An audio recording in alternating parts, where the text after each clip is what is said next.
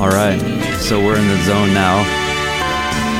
Joe Nolan, and this is the Art Fight Podcast, and this is episode, what is it, season 2, episode 7. I think that's right, yeah. And we're here with Chris Zidek. Yeah. I never asked you. Yeah. Come on, what do you say? Zidek? Zidek. Yeah, the Czechs. It's Czech. They pronounce it Zidek. That's too weird for here, so Zidek. Check yourself. I want to go to Prague. I've never been there. Me either. It's supposed to be beautiful. I have a friend who's a really good photographer who took a bunch of photos there. And it's I've only heard good things about it. I want to go too. So yeah, Art Fight Podcast, season 2, episode 6. Chris Zidek. 7 or 6? You just said 7. I think so, yeah. Should I look it up? Yeah, this is a strong start we got going on right now. I used to do this when I introduced my old podcast. I'd always get the number wrong. I'd be like 117. I'd like 3 weeks in a row. All right, Sensei Joe, you just played a couple of shows, didn't you? I did, yeah. Two nights in a row. I played. I played at Fond Object on Thursday, and then I played at Dee's Country Cocktail Lounge last night. Yeah, well, how is that place? It's awesome. Have you ever been to Mickey's over that's Trinity Lane in Gallatin? Yeah. So that's the same. At least some of the Mickey's people are involved with Dee's, and it feels very much like this. It feels very much like Mickey's, which is a high compliment. But then it's just got, as I like to say, Brian, it has now take Mickey's and then just sprinkle some rhinestones on it. That's Dee's, because it's like there's actually a nice small stage in there. Good sound. I mean, the sound on stage last night was fantastic. Cool. Yeah, really good. So definitely a cool place to play. It's the first time I played there, but I've been there to see music a bunch because it's just a few blocks from my house. Yeah, I saw your sort of you had this kind of rat-a-tat sort of spoken word bit that you were opening with. That's right. Really amazing. Oh, thank you. Yeah. That's like that's on my second record, Brian. Yeah, well, it becomes one of those things where it's I'm not saying, okay, look, I'm going to say something here and you're not going to, the immediate assumption is not going to be good, but I'm going to a positive place. So we didn't start the fire, right? Okay. There's a category of song that has like a bunch of sort of lickety split kind of fast running, semi complicated. Yeah, or like that REM verse. verse. REM, I was In the world, if we know it or whatever. Yeah. Exactly. There's a handful of songs that are in that category, probably 5 really strong ones. And I'm not saying it was like that, but it was like that, where it was impressive that you were putting it down because it was all very well put together. It was you were doing it well. The only difference is that this is like more. I think of this more as like a spoken word thing because I'm literally not singing. But still, there's rhythmic cadence and for sure. It's inflection. Really, it's not performative. I think it's not very. I think it's cool because it sort of throws people off. Like all of a sudden, like in the middle of a show where there is 3 or 4 singer-songwriters, if you do that, you're completely somewhere else immediately. That's so good. I like to start the show that way because suddenly people pay attention because what the fuck is he doing? Right. So like the combat sports equivalent would be like you're the guy that just runs out and throws like a spinning wheel kick. Right. Like totally. In the first 3 seconds of the fight. Verdum, like flying, jumping front kick or whatever the hell he did, side kick, right? Some folks call that rap. Yeah, exactly. Yeah. There you go. And to me, it's not a very it's a unique thing in the setting that I stick it in, but it's not a very unique thing in the sense that it's like what the musical part of that is like super jazzy. So it's like I'm doing like poetry over jazz, which is like fucking a cliche basically. Right. So it's been done. So, big time. But I like that. Everything's been done. Yeah, it's true. And I just for some reason I think I was like listening to a lot of Tom Waits or something at that time because it's got a kind of Waitsy sort of nightlife kind of vibe happening. You know what I mean? So it's kind of smoky. Yeah, I mean, again, it's like another like cliche thing. But if you can do that well, then you can do whatever. You just got to pull it off. Or it's about context. Yeah. It's just about context. Right. Yeah. And part of it is that if I it's do a contrast in the context that you were in. So in that way, it's effective. Yeah. If you were like trying to book yourself as that would be different. Yeah. Like, if I was fighting Israel Adesanya, it's like, okay, no, you can't win that game, but you can pull it off against Eddie Alvarez or something. That guy is He reminds me of like a baby John Jones. Oh yeah. He's intense. Yeah, no. Yeah, he's definitely going to be interesting to see where that all goes. But yeah, so and then Chris here, you just did the you just did the mural at the Hutton Hotel here in Nashville, a big one. Oh, cool. Mm-hmm. A challenging one, but a tough one. Sure was, yeah. From what I could see and gather and what I experienced when I was down there for a minute. But yeah, you and Moby. So the Hutton Hotel is what I guess that's like West End, kind of a midtown fancy pants part of Nashville, I suppose. But nice. There's still kind of, I think, some vibe over there because it feels like older streets or something, like in a way. Yeah. I don't know how to explain that. Like there's not a bunch of tall buildings quite yet in that part, so it's kind of cool. But anyway, this mural was basically it reminded me of Mean Joe Green coming through the tunnel in the football stadium in the Coke commercial in the 80s or 70s, whatever that was. I'm just dating myself here, but anyway, it looked like a tunnel where like a fighter or like it's like an exterior ground entrance to this tunnel that basically leads you into their event space, I guess. Is that right? Yes. And so yeah, then it was like, so they were painting all along this span. But anyway, so I went over there and checked it out. And so the mural is cool. inside of a tunnel. Is that what you're saying? Yeah. Okay. There's the That sounds cool. entrance on the sidewalk in front of the Hutton on West End, and it has these wrought iron gates that are locked. And that's the entrance to their new venue, Analog, inside on the second floor. That I also did the mural for the back of that. The performance space that's inside it. Yeah. A little shout out to myself. Yeah. That's awesome. That's why I got this job was through my contacts that I made there. Yeah. But yeah, it's like 120 feet long of this like very gradual grade up with like a concrete ramp, basically with railing on either side. There's stairs, but they're weird. They're very wide, deep, and infrequent, and random. And we did a mural on the left side coming up that's like about 70 feet long. Cool. Is it like a design, or is it more like figurative? Is it like a scene of some kind? Like, describe it to me. Everything besides scene. Okay. Yeah, it's design and figurative. So Moby, my buddy in town, who's also a muralist and fine artist, he is known for his figurative work, kind of like photorealism. Really expressive. Yeah. And he did this woman's face and hands with like illustrative flowers around it, like very illustrative, not realistic by any means. And her hair is like super, super long. It's like flows up the entire ramp. Cool. And in her hair, I painted in negative space, like all these intersecting circles with patterns inside of the rings. It's a cool contrast to have you guys work together, because he's really on the absolute other side of the spectrum of what you're doing, and to see how it works together is really, it makes sense. I think you guys really like have a nice way of fitting your work together. Yeah, we're working it out slowly. I guess you kind of have to.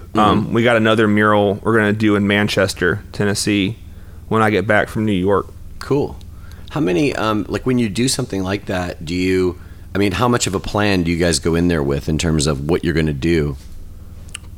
Pretty final. Yeah. Like full on renders that you've made. Yeah. Is my bag over there? I don't know.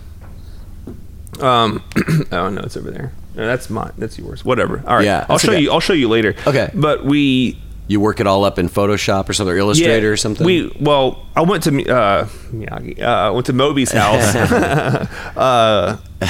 before all this, and he had an iPad Pro and an iPencil, and I was like, oh my god, I need that, because I've always been a desktop Apple Tower, 2 screens, Wacom tablet. That's how I do my business. And this is a game changer. When I was in graduate school, we had Wacom Cintiqs in 2009, 2010.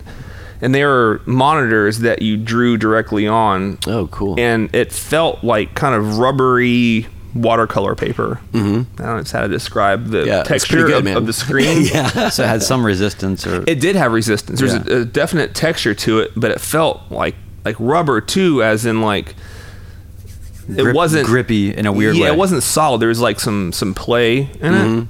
Now, I love that. I never experienced that before, and it was great. And then I kind of forgot about it. And then seeing him do his mock-ups on the iPad, there's a big difference drawing on a tablet looking straight ahead of you at a screen than there is drawing directly on the surface that you're seeing your stroke on. Right, sure, yeah. And it's I never thought about it before, but it's kind of odd working on a tablet looking ahead of you, not looking at your hand while you're working. Yeah. Looking at the cursor on the screen instead. Yeah. Kind of like non-intuitive. Yeah. So after that, I was like, fuck it. I'll go on Apple and buy a refurbished iPad Pro, write it off, obviously. But it's a write-off. It is, man. Everything creative is a write-off. Yeah, that's a big deal when you're a freelancer, man. Yeah. Like, things matter. Fuck the man. Yeah, get what you can get out of it. So I've been working on that now, and so we had a back and forth on Dropbox. That's cool. With the design, Right. So you guys could just edit it and send it to him, and he could add stuff and send it back. Working files. That's awesome. This app called Procreate. Mm-hmm. Yeah, that you can paint in, and so we would, send it back and forth. Are you actually working on a space that's like set up to scale, essentially, and all that stuff? Yeah, roughly. Enough, we took rough measurements of it, so we had kind of a decent idea of our canvas. Yeah, that's cool to work on. So yeah, that's really rad. I think sometimes. I think sometimes people don't realize, like when we had our friend James Perrin here a couple weeks ago, he does these abstract paintings that are just crazy. Great episode, by the way. I listened to it. Oh, thank you. So but he in that episode he talks about how like every layer of those paintings is literally a layer in a Photoshop file where he's building this painting up. Right. Almost completely before he ever even touches the fucking paint. You know what I mean? Right. So it's like it's kind of amazing, like how much work can go into things that you don't actually you're not aware of the amount of effort that gets put into this thing before you even show up to do it. Oh my God, that's everything. Yeah. Film, music, everything. Yeah. I'd speak from personal experience working in the film industry for like 7 years here. I had no idea before I got into it you see the credits and you're like, wow, it's a lot of people. Right. But it's kind of like saying, oh, that picture of that nebula that Hubble took is 1 light year across. And it's like, oh, okay. Got it. Cool. Got it. Yeah. And it's like, no, you can't really comprehend that. There's no point of reference. Yeah. You put in like 16-hour days and getting your scenes in or whatever. Mm-hmm. Yeah, and like film, you're putting in like, minimum 10 hours. Usually it's like between 12 and 15, for multiple days at a time to make a music video. So, I don't know what we're talking about now.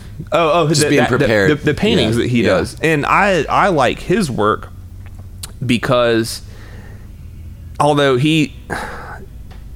titles in art is tough, like how to categorize art, because he's abstract. I guess technically I am too. I don't know how to describe my work. I really don't know how to describe my work, but it's funny because you're dealing in abstract, but you're also dealing in a very refined, pointed abstraction display, or like it's very. People usually associate abstract with sort of vagueness, but there's nothing vague about what you're doing. So anyway, and his paintings are like they're rendered. With some, he would say that he would get tired and like kind of throw things on it or whatever after a while, but you can tell that they're rendered. He has a background in knowing what he's doing painting and not doing the Pollock thing and getting wasted and just throwing paint and dripping paint on a canvas or whatever.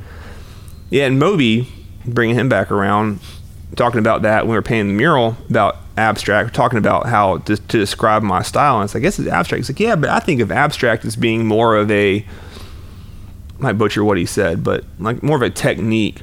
It's like abstract is more of like the expressionism is how he thinks about it. Yeah, it's the application of the paint, right, rather than the outcome of the art. But that doesn't help me in how to describe my work. So it's more the method than the medium. Yeah, in your application, method, sure. Interesting. That's his that's Moby's interpretation of abstract, and I kind of agree with that. When you say you're an abstract artist, in my mind, I go to, you know, someone in overalls, like just fucking covered in paint and slopping paint around, and finger painting and moving it around, and which is fine. Do your thing, right? You know, whatever, you know, is cathartic for you. But I prefer things that are rendered. You know.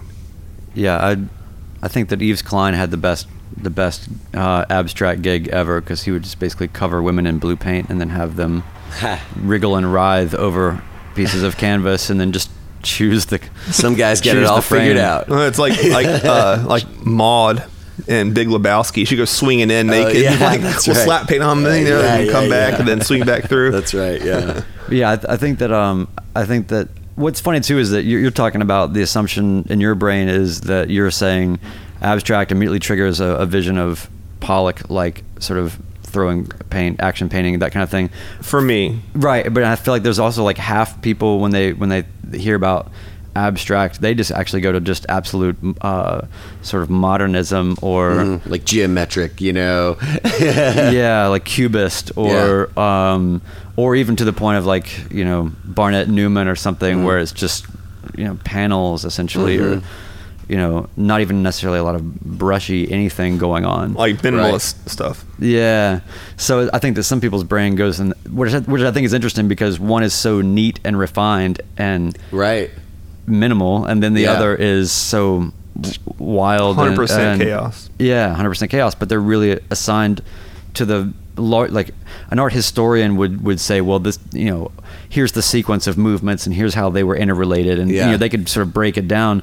But to the average person, they're like, oh, you mean modern shit? You know, like, and then their brains either go to like Pollock or Barnett Newman. Yeah, it's funny. There's not many things like that. Yeah, like if you said it like, hey, what do you think about you know, rock and roll, and then like people say.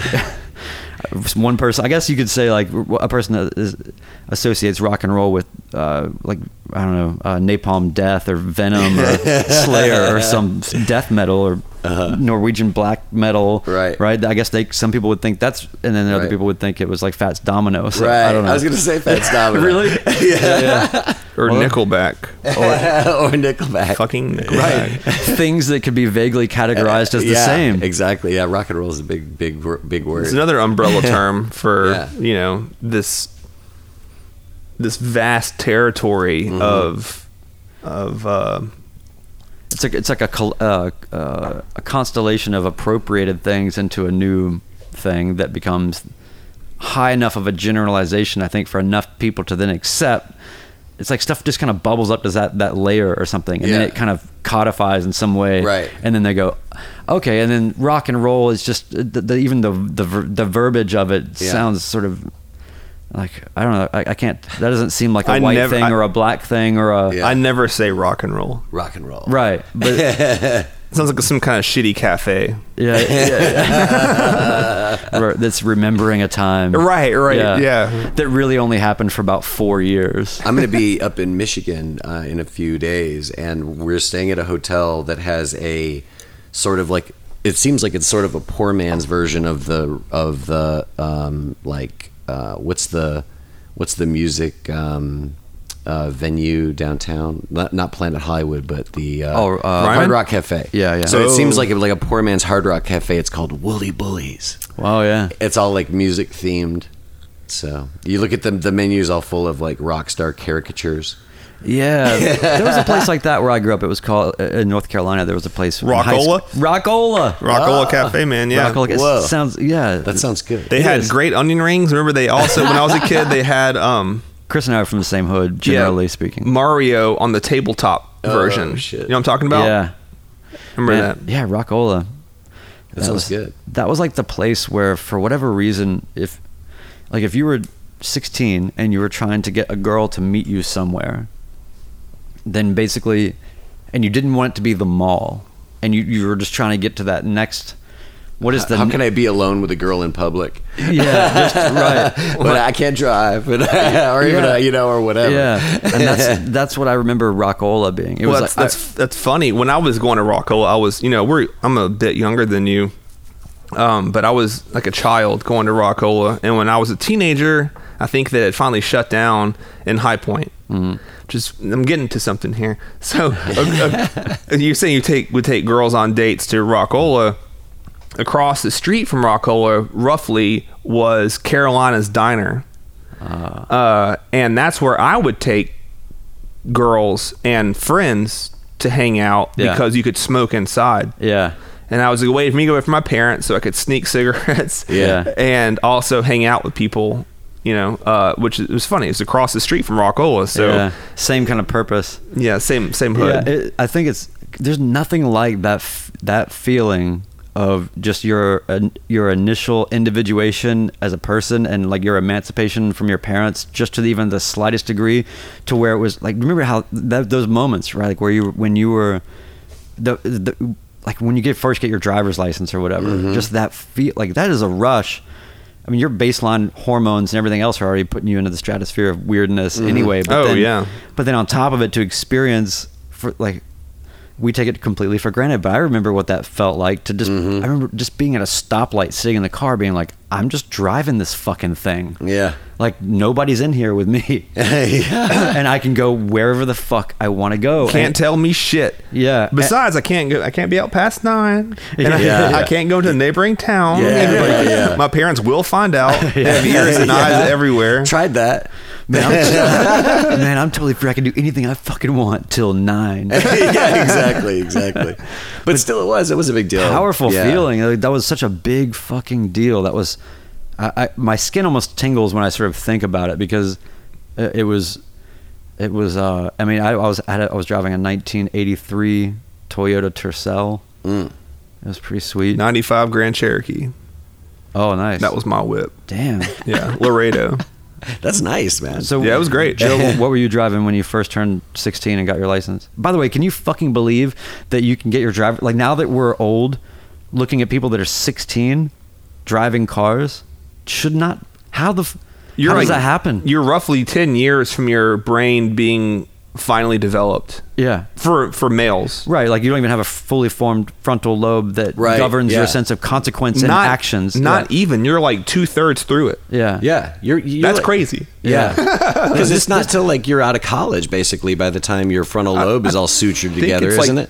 Yeah, 24, 25. Yeah, you're kind of, and I really do think there is something to be said about that. Like when I was in my 20s, I noticed that, and I mean, part of it's just socialness because of the fact that people, if they go on to college or whatever, then it's like, that's its own little bubble world, and it takes a couple of years to sort of get up to speed about who you're going to be as an actual person, not in school anymore, but it always seems like around like 24, 25, all of a sudden you'd notice that like, people kind of got their shit together. It all turned out okay.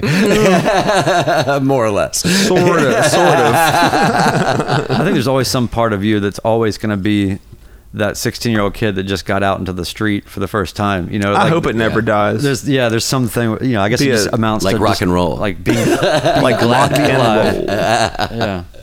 Yeah, that's some powerful stuff to be independent for the first time.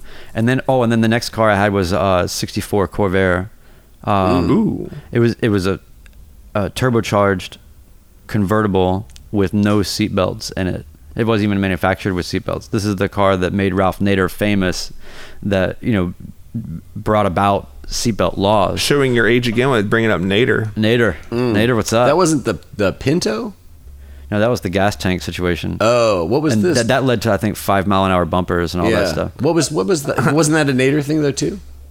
Probably, because he was all about safety and automobiles, right? I got a Pinto story. Oh yeah, 7th grade. So the engine's in the back, right? I don't recall. Okay, it might be. Engine's in the front. Oh, it was just that the gas tank was like essentially the back of the car. Oh, the gas tank. Oh, okay, yeah. So it was like people were getting rear-ended and exploding. And they were super cheap too, I think. Anyway, so 7th grade, my homies and I we were in pre-algebra together, which is like a higher class for 7th graders. You had to kind of get tested to be in this course. And my two buddies, Darren and John, and I hated our teacher, Miss Stoney. Nice. Single, 30-something woman, whatever. I won't get into her personally. Yeah. All right, let's leave her out of it. She drove a fucking Pinto, a yellow Pinto. I respect her for this. And so one day, the three of us. So far, I smell protagonist. One day, the three of us picked up the front end of her car and spun it around like 90 degrees. In place. Yeah, because she had her classroom in a trailer at our school. There's like multiple trailers outside of the annex building.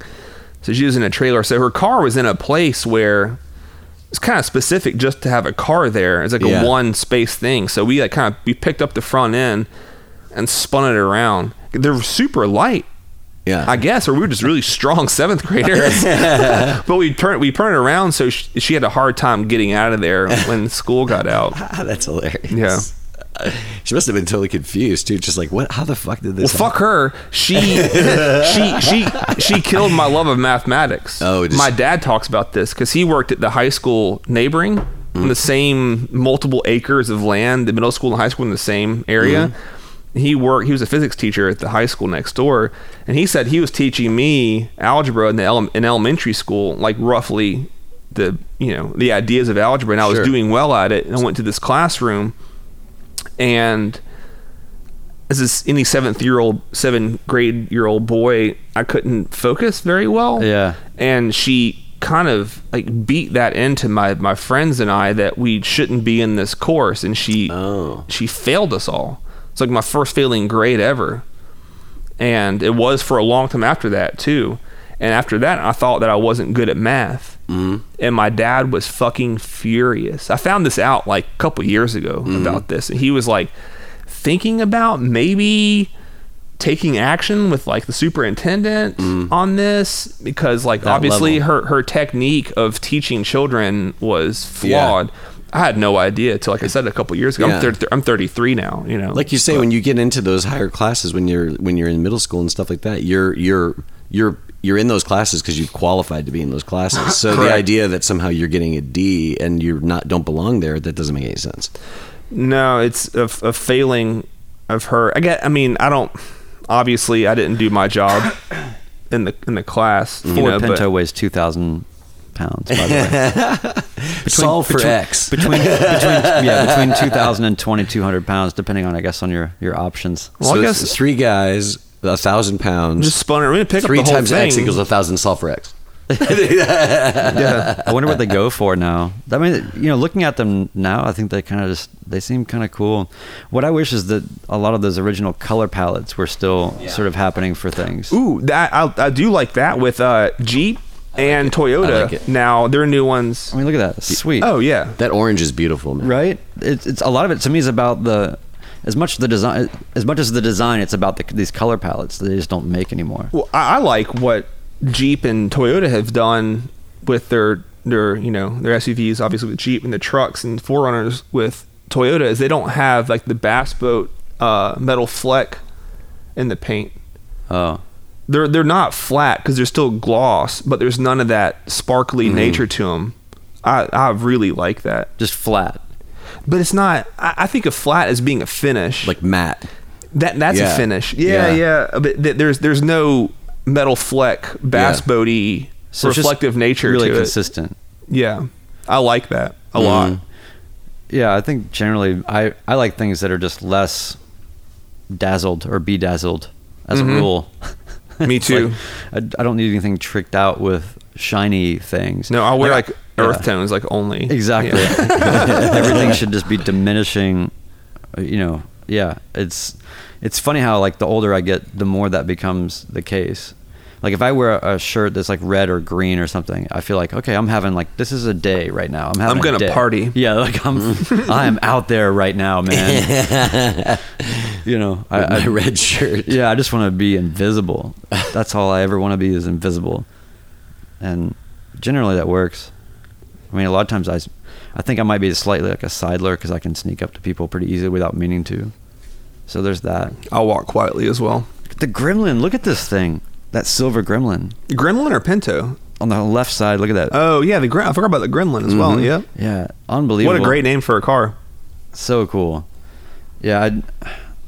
And the Barracuda, yeah, see, another great name. I guess every generation romanticizes about what was manufactured 30 years prior to wherever that generation is in time. I don't know, but maybe I don't think in the 50s people were looking at cars from the 20s and being like, I still like how everything looked like a wagon. I remember when I was a little kid going to school, like grade school, like when I was still in Detroit, so like less than 10, when I was like 7 and 8, and I would see like the Corvettes from that era and like how badass those were. Those were fucking awesome. Corvettes in the 70s. Yeah. Whew. Those were something else. It's so strange to have like we're the first generation of people basically on the earth ever that have been able to be wowed by this stuff and be able to actually have a feeling of either nostalgia or futurism or anything, but all through the prism of the automobile, you know, as a sort of manifestation and experiential, you know, like there's not, like, I don't know if, it's just an interesting framework that nothing else has had to, this is new. Our brains are doing some new shit right now. Like imagine you're in love with something that, you know, or you're just enjoying something so visually and craftsmanship and all this stuff, but you can also get in it and go down the highway and go 100 miles an hour in it. So like I don't know, it's just, that's a multi-layered thrill set right there. Well, and take it off the highway and into a mountain off-road. Right. That's unless it's a Corvette from the 70s. Yeah, well, I'm thinking back to like my Jeep that had, the 95 Grand Cherokee. It had a 327 5.3. You had 4-wheel drive and all that? All-time 4-wheel drive, like fucking 10 miles a gallon, big ass V8 in it.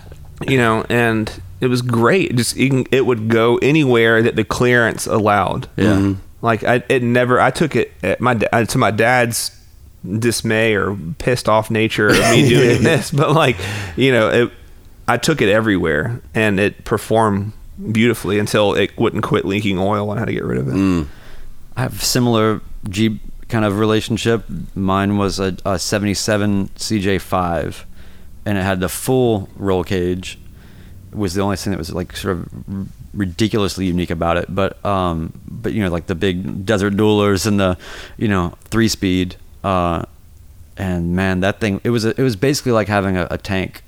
I mean, were you up here on the column? No, it was a weird shifter because where first gear is in most cars, that was reverse, and then where second gear is in most cars, that's first gear. Then where third is, that would be second gear, and then where fourth gear is, for most people, this would be just third gear. But the ratio of the gears was so funny because it was a straight 6. It was pretty powerful, but it would, like, the first gear was for like 0 to 2.5 miles per hour, and then second gear was good for like 3 miles an hour to like 16 miles an hour, and then third gear was for everything 17 else. To 80. Yeah. So you're just shifting like a fucker until you get going down the street. Yeah, like I mean, theoretically, I would start off probably in second a lot too. But it was funny because people couldn't drive it.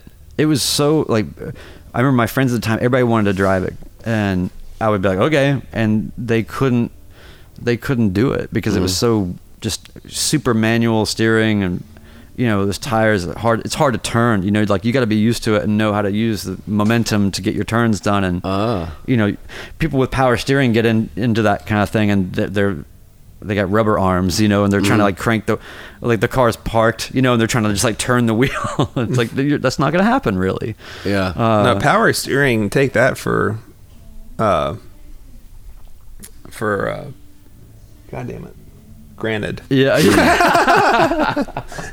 Yeah. I'm a fan of like the power assisted realm. I like is closer to manual vibe, but not with that kind of strenuous. The what now? So there's like, you know, there's a generation, there's that sort of power assisted type steering. Yeah, sure. Where it's not like Cadillac right. thumb on the steering wheel. I can just spin and but turn you're the whole also car. not having to put it in a headlock to get it to turn. Yeah, exactly. Or you just feel like you won't quite die. But yeah, it's the Jeep experience, and definitely like taking it just wherever, man. It was really fun, and just having something that was so ruthless. It was such a great car. And then I think mine had the similar fate. I think it was like one of those things where an engine rebuild would have been, at the time for me, prohibitive.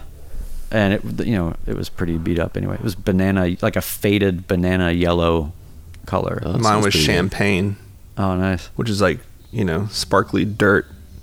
Really, Yeah. is what it is. You know?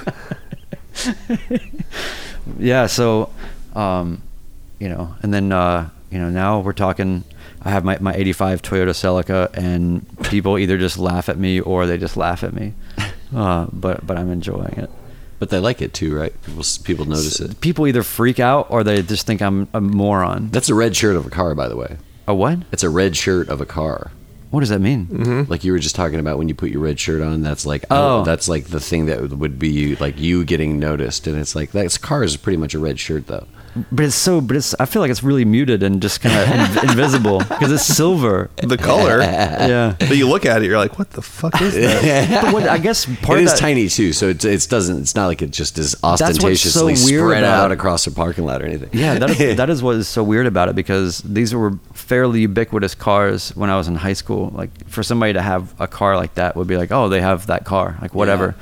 The same way you would, I don't know, like, oh, you got a Dodge Neon, like great, or like whatever. Right. I'm, Yeah, I'm oh my glad your God, car, Dodge Neon, yeah. I'm glad your car works or whatever. Right. Chevy and- Cobalt. yeah. Shout out to the Cobalt. And but yeah, so I don't know, but when you see this, it's super small, and but it used to not be. Mhm. That's what's so my association with it is like from when I was old enough to where that was normative. So I still kind of see it as like, this is just an old Toyota that nobody cares about. And then when I'm driving down the road and people are like, DeLorean, nice yeah. fucking DeLorean. Ah, and I'm that's like, this is hilarious. not even close to a DeLorean. DeLorean. Back to the Future, man. That's awesome. I didn't even know You about start that. saying, yeah, right? I won't go 88 because it can't. Yeah. No, that's it can. funny. People think it's DeLorean. That's funny. So that's where it is now. But I do think that it's interesting, like just that kind of relationship. But yeah. So and then Chris has you got a pretty sweet truck now, and you're going to be driving it to New York soon, aren't you? Nice segue. Yeah, you like that? Yeah, Oh, nice. man. I do. Yeah, I went to Utah in January, early January. My girlfriend is a resident doctor at Vanderbilt Hospital here in Nashville. Oh, cool. And she is in the ER department. So once or twice a year. She's awesome. Yeah, she's fantastic. Bless her heart. And for we what met she her does. at the restaurant at your birthday party, didn't we? Yep. Yeah. And so once or twice a year, they do, it's not the right term, but it's like an elective outside of the hospital. If they have enough time to organize it, they can go to another hospital to get experience somewhere else and to do certain things. So she went to Park City, Utah, Salt Lake City, to do more orthopedic work of broken bones and stuff, because they get kind of moved around in the hospital because Vanderbilt has so many specialties in it that are like high end, that she doesn't get to fix as many broken bones as she would like, because it goes right to orthopedics rather than going through the ER first. That I would see. kind of triage that. So she went out there to do that, and so I took my dog and my Ford F-150, and we made our way across the country. And Wow, at this what point, a I was looking for a 4-wheel drive truck, and I finally found a Tacoma, which was what I wanted, in Kansas City. So I traded in my Ford and I bought the Tacoma, and then my dog and I got in the Tacoma, and we, peeled off to Salt Lake City. Cool. And Seems like the first place you would consider would be Tacoma. one would think. Like is there like a mecca? Is it like a mecca for for Tacomas? Tacomas are actually they're built in Texas. Yeah, they're awesome. Yeah, they're great. I have a little 4-banger. I wish I had a six cylinder, but the only thing bad I don't like about it is getting on the highway. Yeah. It's kind of hard to Time it. to get to a quick speed Yeah. or a high speed quickly. I used to have a 4-cylinder Nissan pickup, and that was like timing things would sometimes be hard because of the fact that it's like I cannot go fast quickly. I can go right now. I can go right now, but it's going to take me a second to get up to 65 or 70. You know, the torque is great though. Yeah, and the smaller engine torque is better. And I like that engine lasted forever too. I had a lot of miles on that truck when I sold it, and it was still running great. But it was just sort of, I mean, it was almost like the engine won't stop, but the rest of the truck was just sort of falling apart around it. Yeah. Hopefully my kid will drive it one day if I have a kid. I'll want it for a long time. Yeah. There you go. That's cool, man. Somebody's got there should be a lineage. And yes, I am driving it to New York. Yeah. What's going on there? In late August. What's going on there? All right, so I haven't announced this yet. This will be my official announcement. Boom. Yep. I alluded to it the other day on Instagram. But I have a solo show in New York and Brooklyn on September 6th at cool. Third Ethos Gallery up there. And so I'm currently in the middle of painting all these pieces for this solo show. And I'll be driving them all up to New York in late August. So this would be a show like in the gallery. This won't be like a mural project or something like that? Correct. Oh, yeah, cool. It's just a gallery show and just my work. Are you painting? What do you paint when you do that? Do you paint on panels or what do you paint on? I prefer birch panels over canvas. Cool. I use compasses and rulers and a bunch of pencil, and I erase a lot. And if I were on a canvas, I would shred it. Yeah. Not just by my use of tools, but also like I tend to lean on my work a lot and like have my elbow or wrist be like a pivot point and axis to do line work. Divot the hell out of that. Yeah, canvas. and if I were making yourself a compass. Yeah, and if I was on a canvas, I would dent it or shred it. You know, so I prefer panel. And you can. When I tape things sometimes. It's rarer than it used to be, but it lends itself to taping better as well. Got it. That's cool. Yeah. So, where do you get birch panels? If you don't want to give up your source, I totally no. I got a birch guy. We'll call him Tony. Most wooden panels are birch. I don't know why. I've never looked into the reasoning, but I guess because they're pretty light. You know. Is it finished? No. Okay. It's like a natural wood grain, unfinished, and then depending on what I'm doing, I'll either paint the whole background one solid color, or I'll use a specific clear coat to seal it. Yeah. So that it doesn't take more coats of paint, because I learned my lesson that the hard way. With everything I've done, I've learned pretty much by myself. And so you seal it first, then you don't have to put so many layers because the wood isn't eating your paint. Is that what you're saying? Yeah, and the paint that I use is very the term like liquidy. I don't know, not viscous. It's very thin. Yeah. And I do multiple layers of that so they can be as flat, as matte, and non-textured as possible. So it's almost like a print. That's kind of how I want the end product to look. Interesting. There's like no distinguishing marks of painting. Are you actually using a brush, or how are you applying it? Okay, you are using a brush. All brush. Yeah. So what is the impetus for making sure that it doesn't show any brushwork? It's just something that It's just an aesthetic, or is it? Yeah. Or is it deeper than that, like sort of taking yourself out of it in some way, or I don't know. No, I like the way that looks. That's awesome. And in some circles, that's called the super flat movement. Takashi Murakami, Dalek, a Buff Monster. There's a number of artists that paint in a way that is like this flat, almost like printed look. I see. About it. Yeah. Yeah, it's like very, very opaque colors and very clean and like no texture. So kind of like how we prefer auto paint. No bass boat. No flex. No. None of that bullshit. Yeah.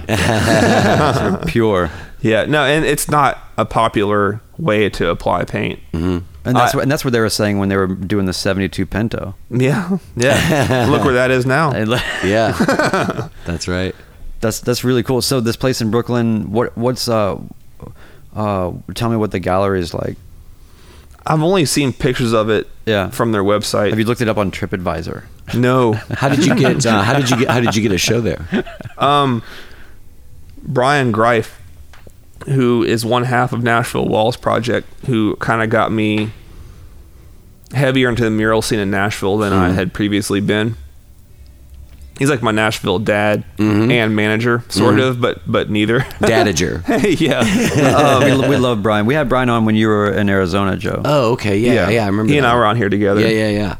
Brian's the man. This is our first repeat guest, by the way. Hey, shout out to that, man. Yeah. Nice. But now you don't have that pesky Brian Greif around complicating your conversation sphere, bro. He's so important. Yeah. So shout out to Brian if you're listening, drinking beer, hopefully having some beef jerky or whatever you're doing. Some jerky. Yeah, Paps and jerky. Jerky. So when I did the Elliston mural by Exit in Midtown, it got published, I guess you could say, on a couple websites. And one of them, StreetArtUnitedStates.com, the guy who runs that helps curate a gallery in Brooklyn, although he lives in Boston. And he reached out to Brian, I think, about doing a show. I see. And it was originally talked about doing it in November, and I was like, hell yeah, that's a perfect time. That's like, I don't know, 7 months, something like that, to prepare work for it. And then Brian called me later and was like, oh, it's moved to September. So it was like, I don't know, maybe 2.5 months. And my work takes forever. I'm very meticulous in my work. And you've got other projects going on, so I can see what you're under. That's a lot. Yeah. It's good though. It's good, right? Thrown into the gauntlet. I prefer working like this. Yeah. I would rather it not be such a short amount of time. So that I think the only thing that's, I'm not going to say that. I wish I had more time to hash out like very specific designs. Right. The application's fine. I'm happy with the work that I'm doing. Don't get me wrong. I love this new series. I'm doing only this geometric is part of it. work. And I think it's interesting for people to hear because it's not like people think of album releases or gallery shows or these things as just these happy, easily harmonious sort of culminations of work that get just sort of funneled and released to the public. And it's like, yep, and this is all like, no, this is a continuum that you're trying to wrangle for like a moment in time. Yeah. But that's like, here's an opportunity, and can you do this in about half the time you'd prefer? And it's like, less. Yeah. So less like, than half the time. There's a native underlying uncertainty or sort of questioning that I think everybody would realistically do. I think for me, anytime I know when, if I was working on like a music record I was producing or something, I just would get to the point where I'm like, I can't stand listening to this anymore, and so that's why it's done. Because I've just worked through every bit of romance and detail with the whole thing to a point where I don't care anymore. I can't do that with mine. They're so that's good. My designs to painting are so specific that it's just this process of like layers that have to get done one before the other. And it's not done until the last layer has been laid down. Yeah. I can't, with like going back to this like abstract thing and earlier in our conversation, I guess, if you're like just kind of throwing paint around and smushing it and finger painting and being gestural and expressing, your physical self upon a canvas, like, oh, I like where this is right now, I'm going to quit. Yeah. And mine, it's like, no, it's obviously not done. It's more of a construction. Yeah. It's kind of like screen printing. Mm-hmm. Yeah. It's like you have to do multiple layers to finish the print. Mm-hmm. And mine's to do multiple layers to finish the painting. Yep. Without the final layer, the composition isn't there yet, right? It's not cohesive. It's not, especially because talk a little bit about sort of sacred geometry and how that, because you're doing the effect you're talking about with the layers right now is like that's exactly what the challenge is, I think, when it comes to like being able to like how do you just, because of what you just said, right? Like you're pushing paint around, or you're rendering something, you're constructing something with a bunch of gray area in between. With a bunch of gray area in between, but you're doing it in a way where there is this final key that sort of unlocks all the other sequences that are sort of underneath it or whatever. And I just think it's interesting that we're not just talking about like arbitrary shapes or things that you're coming up with, but you're actually dealing in very specific forms and geometries, and it's informed by things that are quite specific. Yeah, it's not sacred anymore. Man, that's a good album title. I should call the show. Yeah, right. Yeah, I'm still thinking about it. I don't know what I'm going to call a show yet. But so I went to graduate school on a paper. I got into graduate school with a paper I wrote about the geometry of crop circles. People don't believe that when I tell them. Where'd you go to grad school? ETSU, East Tennessee State, in Johnson City, Tennessee. And so while I was there, and before I was there too, I was deep. I don't know a better adjective to put to how thick into sacred geometry that I was. Mm-hmm. But when I got to graduate school, you get some money when you start the semester for supplies. I forgot what it's not a per diem. It's called something. Like a Pell Grant?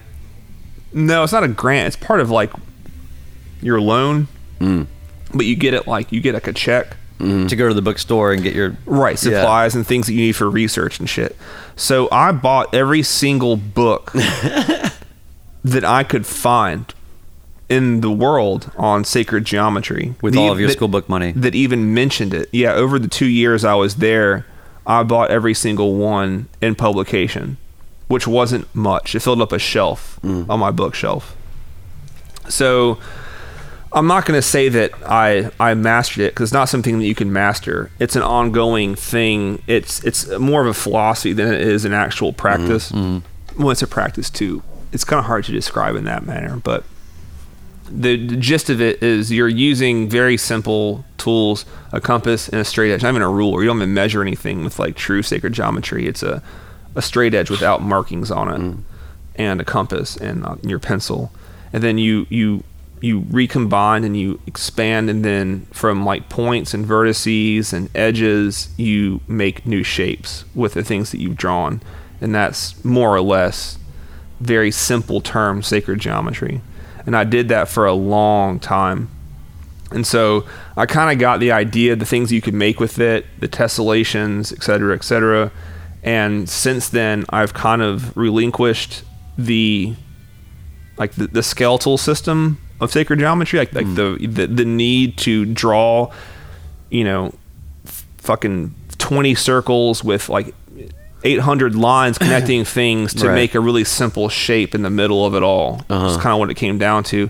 So I kind of understood the shapes that were made out of it and the process and whatever. So I've now kind of pushed the process of sacred geometry aside, and now I'm going with just geometry in general that I find aesthetically pleasing or interesting or kind of mind-bending or psychedelic. It'll kind of fuck with you a little bit. And now I've added transparent elements to that. Like I've been working on like opacities, you mean? Yeah, like this like kind of solution with like my mixture of paint and mediums to make it like hued but very transparent. So that when you put it like a stripe of this transparent over like black and other works, it looks like it's kind of clouded. But the color's there, you can definitely see through it. So with that element too, things are getting like deeper and fucking with your eyes a little bit more, which is what I want.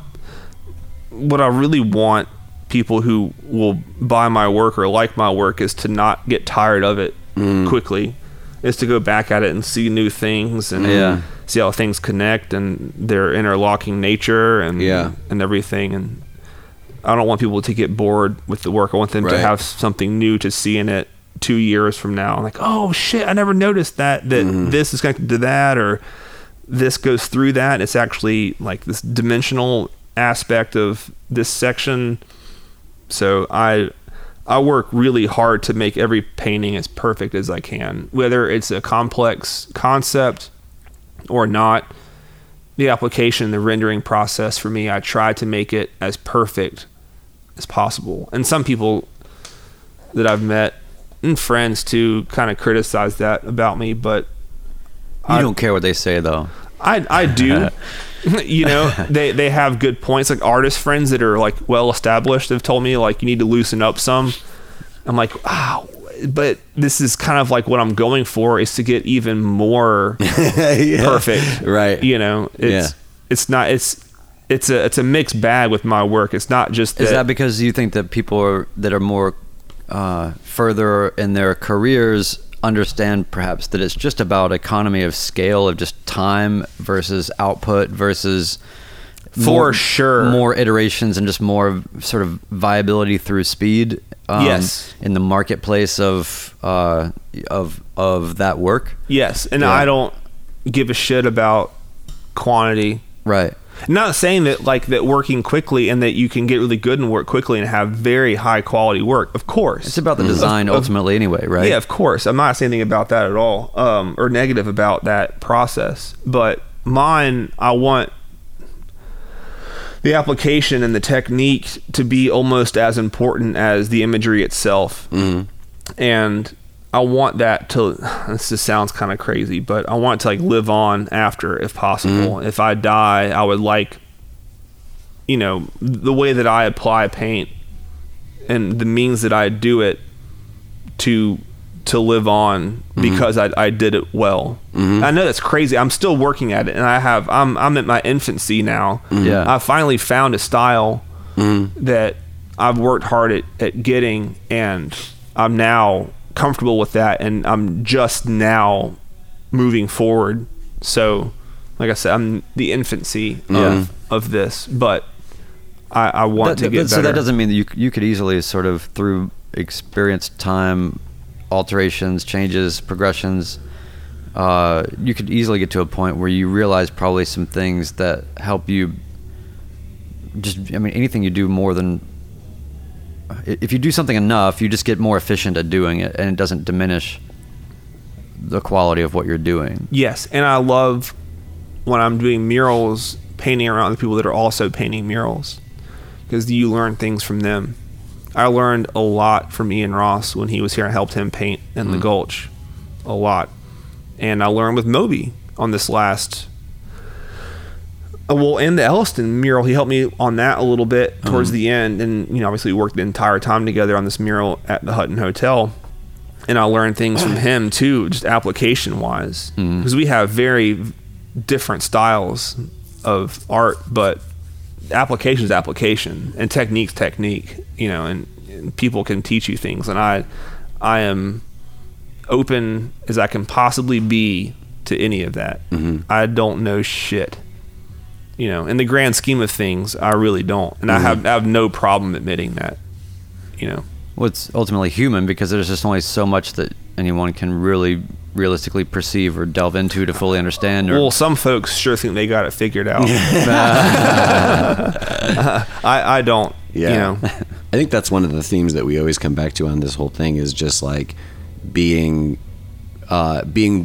willing to pursue something that you don't understand and you don't know anything about, and not being afraid of the fact that, like, you know, it's like, oh, I'm gonna fucking completely wipe out on this probably, but I'm gonna go ahead and learn how to do it anyway. I'm gonna let myself not know how to do something so I can learn how to do it. Or, you know, when you've, you know, let's say even gotten to a point where you feel on some level as if you've mastered something, somehow finding the perspective within that to say, I can still approach it from the point of view of a beginner, and I can still find fresh new ideas and inspirations, even though I've been in the midst of this, you know, practice of painting or music or whatever it is for years and years, perhaps, you know? I think that applies to like nearly everything in life, where it's like changing your oil in your car, or like re-roofing your home, or putting down new wood flooring, or patching a hole in your drywall. You know, any of that, it's like you've been around it your whole life, and you kind of understand the general idea of how to, you know, how to knock out this task, but until you throw yourself in, like, oh shit, I don't know anything about this, right. And then you know you fuck up and you got to fix it, and that fuck up that you had, for me anyway, are always so lasting. Like my fuck ups, I don't like calling them that, really. Yeah, you know, because those are my best learning experiences, and they stick with me. I don't forget things that I've done wrong. Right. Yeah. It's like when you're driving. Like if somebody just if I got in the car with Brian right now and we went somewhere I've never been before, I would have no fucking idea how to get back there. But if I drove, I would probably mostly remember it because I did the driving. You know what I'm saying? So once you do the thing yourself, you know, then you remember it. You know what I mean? Once you're in the situation of like, oh my God, that was like, I have no idea how to do this thing. I got to figure it out. Then it's like, oh, I got that down now. Patch the drywall. I'm your man. I'm sure there's some term and some sort of psychological, physiological means of the brain that there's some definition for that. Yeah. Something about. I'm not the guy to ask though. Yeah. My girlfriend here, she can answer it. That's right. Yeah. That's right. She knows everything. She sure does. Yeah. We enjoyed talking to her that night. It was a fun night meeting all those people. So Chris, can you tell us the specifics on your show so we can kind of get the word out on that, since you were kind enough to break that over here? Yeah. September 6th, Bushwick, Brooklyn, at the Third Ethos Gallery solo show. I will have a number of paintings and also other things to purchase. I want to have things that people of any income can walk away with. That's something. rad, man. That's and cool. a lot of shows I've seen around town and other places don't have that. They only have original paintings, and not everyone can walk away with something physical from that show. And I want to fill that void. Yeah, it's smart, man. That's great. Do we get first dibs? Of course. But it's so awesome. So that's September. I'm sorry. What? 6th. September 6th. Bushwick. And what's the name of it again? Tell me the name of the gallery. Third Ethos. Third Ethos Gallery. I like that name. Yeah. Bushwick. Yeah, well, congratulations, man. Thank you. Big deal. Thank you. Yeah, I can't wait to see you. Like, I've seen some glimpses of what you've been able to sort of show, and like it looks pretty great. Thanks. I think that this compression of time is gonna be awesome. Yeah, we'll see. Yeah, I mean, I'm not saying you'll be happy about it, but I just know that it'll be awesome. Yeah. Yeah. Joe Nolan, you got any other shows? You keep playing shows every night. What else you got going on? I have a show coming up in August, but we'll talk about that later. It'll be a couple weeks, like 3 weeks from now. Cool. And then and we talked on the last one about how we both are invited to this Pecha Kucha thing, so we'll have more updates on that. Have you planned yours out? Have you written yours yet? I haven't done anything yet. No. All right, perfect. So is that drug related? It sounds like it. Sounds like some ayahuasca. It's basically like a TED Talk with slides. Yeah, and it's like this kind of regimented format that just speeds you through these slides. And so Brian and I both have photography projects that focus on the urban subjects, and so there's a new show at the Frisch Center that's about architecture and photography. So they're doing a night of presentations, and we've both been asked to be a part of it. Interesting. Congrats, guys. We That's awesome. didn't even realize it until we were actually talking just the other day in here on the podcast. We were like on the podcast. He goes, I'm doing this Pecha Kucha thing. He's like, what are you doing? Oh, Nice. Yeah, it's pretty cool. It'll be fun. But anyway, all right. So thanks, dudes. We'll keep it going, but just not anymore on the mic. Thanks for coming out, Chris. It's been awesome. Thank you for having me. Sensei Joe. Ciao. I'll see you this week. I'll tweet you this weekend. We'll tweet the fights. Eddie Alvarez by knockout. Oh.